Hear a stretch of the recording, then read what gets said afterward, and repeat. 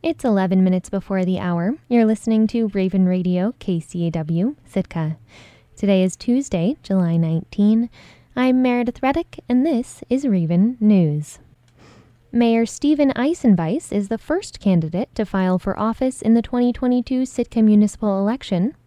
Eisenweiss is completing his first two-year term as mayor of Sitka, and he's filed for another round. KCAW News will connect with candidates as they file. We'll also publish detailed bios of the candidates and their answers to some of the pressing policy questions facing municipal government this year. That'll be on our website at kcaw.org. In addition to the mayor's seat, there are 2 open seats on the Sitka Assembly. There are 3 seats open on the Sitka School Board, a 3-year term, a 2-year term, and a 1-year term. Filing for municipal office in Sitka closes on Friday, August 5th at 5 p.m. Candidate packets are available from the municipal clerk on the 3rd floor of City Hall. A proposition likely to appear on the Sitka ballot this fall asking voters to approve withdrawing $8 million from the Municipal Permanent Fund may already have its first no vote. Sitka Senator Bert Stedman has come out in opposition to the withdrawal, which would then be used to build a marine haul-out. Stedman has previously held a seat on the committee that oversees Sitka's local permanent fund. He thinks tapping the fund would set a bad precedent. I'm not personally excited about pulling money out of the Sitka Permanent Fund for the boat haul out. I think there's other ways of putting that project together. And I'm not sure that the city netted $8 million out of the hospital anyway, because I think there was a significant pension liability that we're still paying for. So I don't think it's a net $8 million. I don't know what it is, but the net's a lot smaller. So I think we need to work on that. Stedman is not opposed to a publicly funded haul-out. In fact, he thinks Sitka is ideally situated with good access, flat land, and the necessary infrastructure to support a marine services industry. Although the state doesn't have a matching grant program for haul-outs in the same way that it does for harbors, Stedman thinks the money could be found as it's been found for other communities. To get help from the state, you have to have more of a package. Hoonah has a travel lift, but they don't have the physical space and they don't have the support services. So it's not as beneficial as it should be. Wrangell has 2 big travel lifts. They have the space, and they've got, a fairly well developed, not finished, but a fairly well developed yard that the state has put about $16 million in, as I recall, through the capital budget. And it took several years. I think that model is much more workable and deliverable, to get state assistance than some of the other alternatives. You can't put, a dozen folks together, fishermen or processors or whatever, and then go to the state and ask for a grant of $10 million or whatever number, $5 million, and then expect to get a check. Stedman says that it's important to move the haul-out onto the state's capital improvement project list, where projects are ranked and then funded in order. During lean times, not many capital projects are built, but during boom times, like now, projects get checked off relatively quickly. But maybe not quickly enough for Sitka, which has been without a haul-out since March. Sitka's permanent fund is there, and there is an acute need for this infrastructure. So why not just grab the cash and build? Well, clearly it's more expedient to grab the cash more if you can, by gunpoint or otherwise. But it's more involved than just putting up or buying a travel lift. There's just a lot more to it. That's just a vehicle to get the ship on the beach. And the government is not quick to respond to virtually anything. We've got our cycle, our legislative cycle. We could go back to $70 a barrel oil, and we wouldn't be building much anything anywhere. It's also hinging on the oil price. So that's something that the local people, the Sitka voters will decide what they want to do with the permanent fund, but not too dissimilar from the state permanent fund. I'm not an advocate of overdrawing the permanent funds, because once you open the door, it's just too easy to take more and more out.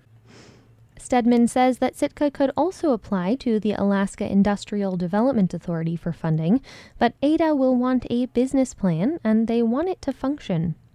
That's been a sticking point in the project from the beginning. Hauling boats doesn't necessarily pay well, or even break even. The money comes from providing services to boats that are already out of the water. Says Stedman, quote, "One of the challenges of a marine haul-out is the business model itself." Bert Stedman represents Sitka, Wrangell, Petersburg, Ketchikan, and surrounding communities in the Alaska State Senate. Senator Stedman recently sat down with KCAW News to discuss a number of issues, including the state permanent fund, the budget, the ferries, and the status of the Katlian Bay Road. You'll hear his thoughts on these topics and others in stories over the next few days. Most businesses in Southeast Alaska say a lack of workforce housing is hurting their economic outlook. That's according to a recent survey of 440 businesses in the region. Coast Alaska's Angela Denning reports. The annual survey looks at how businesses are faring in the region. And while they're generally optimistic after 2 pandemic years, the region still faces economic headwinds. In this year's survey, 72% of respondents indicated that housing is their number one problem. We've just been struggling. Jaylene Owen is with the Hames Corporation in Sitka, where a region-high 88% of businesses say a lack of workforce housing is weighing on profits. The family-owned company has several stores from groceries to gas and employs 150 people. Many are renters on a fixed income, and that's a big challenge. There's just no place to rent. My employees were leaving me and telling me things like, I can't afford to live here. At the worst point last year, Hames had 40 open jobs it couldn't fill. Owen says the corporation has tried to sweeten the deal for workers. They've given 3 raises in the last year and a half and might offer a 4th. They've also beefed up the employee discount, taking a hit on their own profits. But they're still stretched thin. I have employees that are pulling 120 hours of payroll because they put in 40 hours of overtime on top of their 80 because there's no workers here. I don't see a solution. That's Scott Wagner, manager of NSERA, Northern Southeast Regional Aquaculture Association. It's a nonprofit that runs salmon hatcheries that supplement stocks in Southeast. And it's based in Sitka. We have 2 different housing issues, I guess. One is we have this peak need in the middle of summer, which is hard to find short-term housing in the summertime in Sitka. That's really hard. But then the long-term housing issue is employees, especially entry-level employees, being able to find affordable housing for the year. NSERA employs 30 to 55 people, depending on the season, and they provide bunk housing for some of them. Wagner says he's running into the same issue as a lot of regional employers. I'm trying to think how many times, we had a position come open and offer somebody, and then they tell us a week later, you know what, I just looked into it, I can't afford to move there. Housing isn't the only economic problem affecting the workforce. Affordable childcare is another one. The pandemic and inflation have also been a big hit to economic prospects. But housing should be a solvable problem, says Robert Venables. He's the executive director for the Regional Economic Development Organization Southeast Conference, which commissioned the survey. The housing shortage and challenges is so pervasive that it's impacting almost every single economic sector. It doesn't matter if you're in tourism or construction or healthcare or retail. Everybody is struggling not only for the workers, but a place to put them if you can find them. It's a complicated issue. Most towns in Southeast are on rocky mountainous islands with limited road systems. There are only so many places to build. The region also relies heavily on summer tourism, which means more housing is needed for seasonal workers.